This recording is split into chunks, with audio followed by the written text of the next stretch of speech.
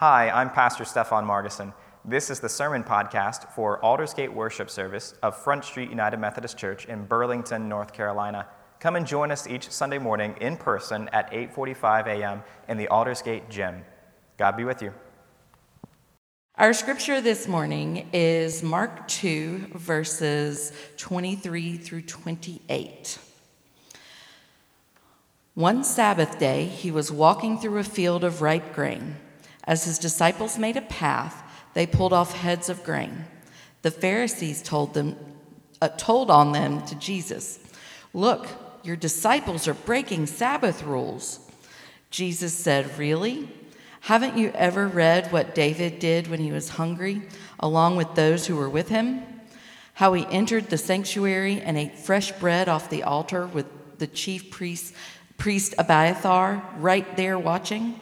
Holy bread that no one but priests were allowed to eat, and handed it out to his companions." Then Jesus said, "The Sabbath was made to serve us. We weren't made to serve the Sabbath. The Son of Man is no lackey to the Sabbath. He is in charge." This is the word of God for us, the people of God. Thanks be to God. Well, good morning. I am Stefan. I'm so glad to be in worship with all of you. And for today, it is Labor Day weekend. We are celebrating the workforce and all those that are a part of it. That is a wonderful thing, and that they get to take a rest and an extra day, that we all have an extra day to be at peace, I think is a great blessing. But I think I'm going to juxtapose it a little bit with Sabbath. Where today, this weekend, we are celebrating the workforce, I want to spend a little bit of time this morning in worship celebrating something very different, that is Sabbath. And so, in part of that, I'm going to have a seat. And as we journey together through this scripture and what this story has for us, I'll invite us first with a word of prayer. Holy and gracious God, I pray that the words of my mouth and the meditations of all of our hearts, and God, for our rest, let it be holy and pleasing to you. In your name we pray. Amen. This past week, I spent some time in part of that video that you saw there at Camp Chestnut Ridge. Has anyone ever been there? Yes. Yes. It's a wonderful place. While I was there, one of the things I was tasked with doing was leading new incoming Duke Div students in a retreat as they centered themselves into the new semester that they were about to walk into, some of them already coming from an academic setting, some of them coming from second careers, but they're walking into a new rigorous lifestyle. And so this moment, this retreat for them before school starts, just after orientation, it was hopefully a break for them. But it was funny watching the reactions as they came in. Many of them knew it was a Duke Div retreat, Duke Divinity School retreat. But as they walked up and saw the words Sabbath life, Sabbath retreat, they were confused. They wondered if they were at the right spot. They had prepared themselves for the last couple of months, maybe even for some of them a year or so, for this new academic setting, to be at Duke, to write papers, to listen to professors who write books that other people around the world read, to be influenced by these big names, big places. And so they were ready, gearing up for all of that excitement, that doing. And so when they came and spent a day with us, it was a hard thing for a lot of them. Through morning worship, I saw several of them bouncing their leg on their floor while they're sitting there. They're ready to go and do. They're not ready to sit still. They haven't started yet. But as the day went on, they settled into it. They got a little bit more comfortable. I wonder about our story today as the disciples are walking along, and then as the priests meet them, the Pharisees. It seems as though there's a different, very different understanding of what Sabbath looks like. For the priests, it's a pretty rigorous thing. It's something that they are tasked to do with. Certainly, they think it's a blessing. They think it's a good thing. God has told them that they should remember the Sabbath and keep it holy, and so they do in a myriad of ways, mostly rules and laws. One of those being that you weren't supposed to pick any grain, no labor on the Sabbath. And so as they see these disciples walking along, picking grain and eating because they are hungry, it's not the eating that they're upset about. It's not that it's maybe someone else's field. It's the picking. That simple act. That's what the priests seem to be bothered by in this moment. That sets them out of their own understanding of what Sabbath is. Maybe they were relaxed until they saw the disciples do this, how easy it is for them to get distracted on this special day to something so mundane. The disciples have settled in.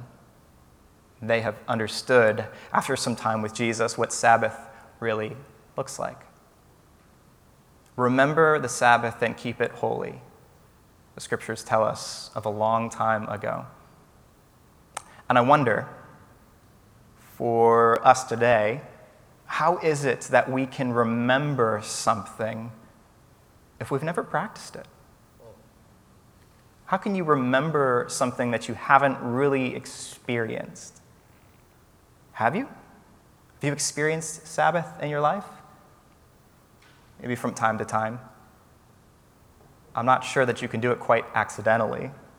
So if you had a day where everything fell in place and worked out and was restful, I wonder, there may still be something you're missing there. How can we remember something we haven't truly experienced? Sabbath. I hope it is something that you have engaged with in your life, in your walk with God. And so my task this morning, to set us apart from the celebration of the workforce, is to celebrate this rest, this peace, this tranquility that God has gifted to us from the very beginning of creation. 6 days of doing, of working, and then the seventh day, God said, let us rest. 6 days where God created the heavens and the earth and the waters and the sky, all the celestial beings and the beings on earth and in the sky and in the waters, and even us human beings to walk across and tend to it. And in all of those 6 days, God at the end of each day looked and said, it is good. But on the seventh day, God created Sabbath, rest, and said, it is holy. Something different there. So today, as we explore that, my task is to share something with you that might be something that you can remember. I hope it is. Something that you can pull from in your own lives, whether you've actively practiced Sabbath or not. Maybe you have a little bit, a taste, if you will, of something in your life where you can point to and say, I want more of that. I want more of that. One of those places I imagine we could all kind of sit in and think about, be on at least a similar page. We all sleep. Why not start there? So I'll ask you a few questions. Do you remember that nap?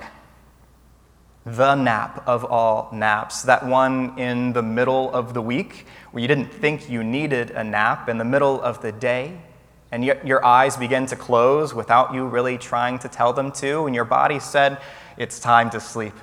It's time to rest. That one nap that you woke up from feeling the cold drool on your cheek because it was that good, where you woke up and as you began to stand and pick your body up, you'd stretch your arms out wide, and it felt like every joint, every muscle had been still for ages. The one where you yawned, the yawn that was so big and you realized, was I breathing at all? That nap. Do you know that nap? Do you remember that nap? The feeling of waking up and wondering how long you had been asleep, but also not really caring because it was that good. That nap. That feeling of peace and rest and calm throughout your entire body. That nap, that feeling. That's Sabbath. But it's also a little bit deeper than that. I know it is. Do you remember that one project that you were working on with the problem that you couldn't quite solve? You couldn't quite figure it out. And it bothered you. You spent all day working on it, hours on end, over and over again. Even if you had other tasks to work on, it was still working in your brain, thinking about this problem. You knew it from every angle. You tried every solution. It just wouldn't fit right. It seemed like it was right there, about to fall in place, and it wouldn't quite make it. That problem that held on in your brain all the way until you went to sleep. And then when you did, it seemed as though your brain was still actively working on it while you slept through the night. And for whatever reason, in the morning, you woke up and you knew something a little different. It seems as though while you slept, these pieces of this working of this problem had fallen into place. There was a sense of clarity and understanding that you gathered for this problem, and you were able to solve it within a few minutes. Nothing to it. Do you remember that problem? Do you remember that sleep? That feeling of clarity, of understanding, of things falling into place. That's Sabbath. But again, it's so much more. Do you remember that dream? That dream where you were enthralled, your attention fully grasped, every ounce of you was involved in it. Maybe it was a dream where you had won a race, a competition. You had successfully completed something, and everyone was celebrating.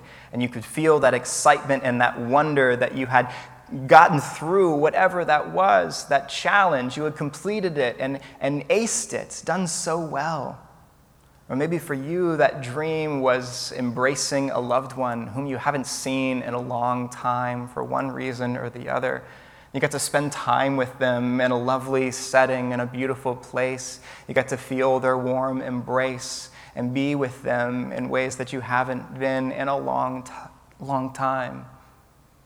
Or maybe that dream for you was that wonder of a dream where you are doing something you didn't think was ever possible. Maybe you are flying through a world that you know of or that you created in your head. You have this sense of soaring through the skies and walking over all of the places you thought you'd never go, and there you are making it across the wind, across the clouds.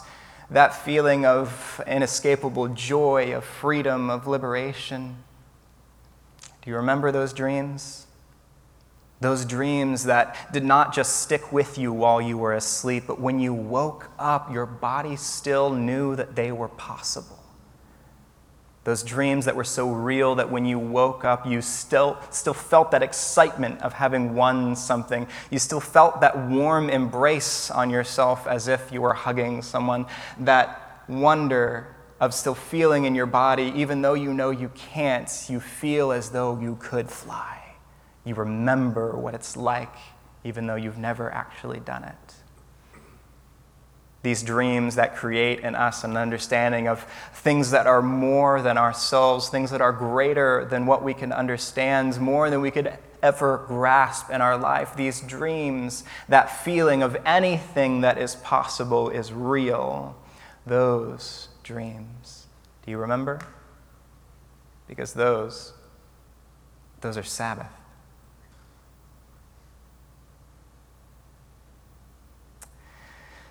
These real places in our lives of sleep, of rest, of peace and calm, of understanding and clarity, of amazing liberation and excitement and wonder, all of these are held within the gift of Sabbath. I know they are. I know they are. This Sabbath, this gift that God has gifted not only to the people of old, but to us each and every day, are for us, ready for us, calling out to us to engage in it. Don't you know that just as your bodies need sleep, your souls need Sabbath? It's asking for it. It's waiting for it. Now, Sabbath is not something that we do and simply to celebrate the 6 days of labor and work that we did before. Sabbath is a place in which we are in celebration, in delight, in joy, and fulfillment for all that God has gifted us. It's a place for us to walk through and to see all that which we have labored and God has labored alongside us, and to be and to relish in all of that. That is Sabbath. Sabbath is, oh, Sabbath is.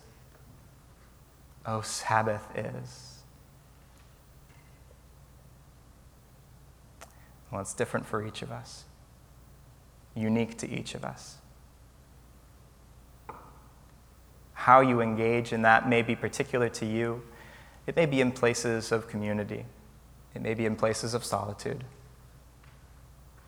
It may be on a Sunday morning, or it may be on a Wednesday afternoon. Sabbath may involve silence, or it may involve laughter and celebration. Sabbath may involve reading, or it may involve simply looking. You see, Sabbath doesn't have all of these rules. Sabbath doesn't have all of these guides necessarily. The only thing that we are seeking for in Sabbath, well, is God. This is the scriptures that Jesus is trying to share with the priests that have gathered around, that are bothered by the ways the disciples are enjoying their Sabbath.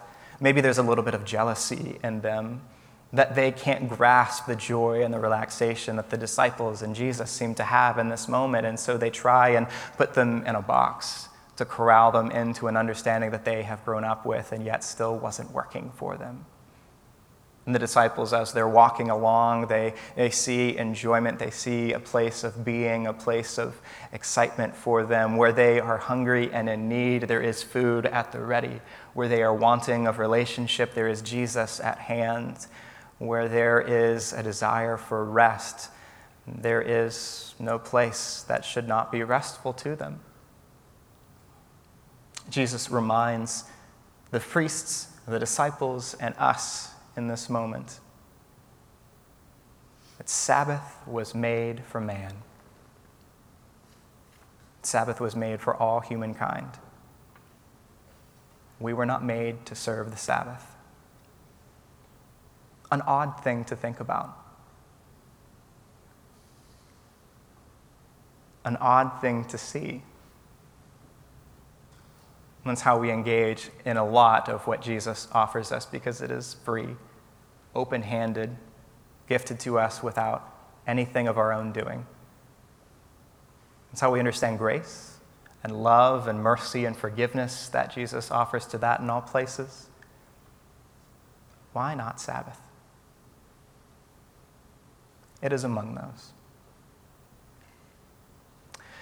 So this morning, as we are settling into this space of rest, and thankfully most of us have a whole extra day tomorrow to try again, because each and every time we come to Sabbath, each and every time we come to a place of rest, we are human beings and we fail. We mess up. We get distracted. We start moving on to busy things because it's hard for us to sit still. And yet we try again and again.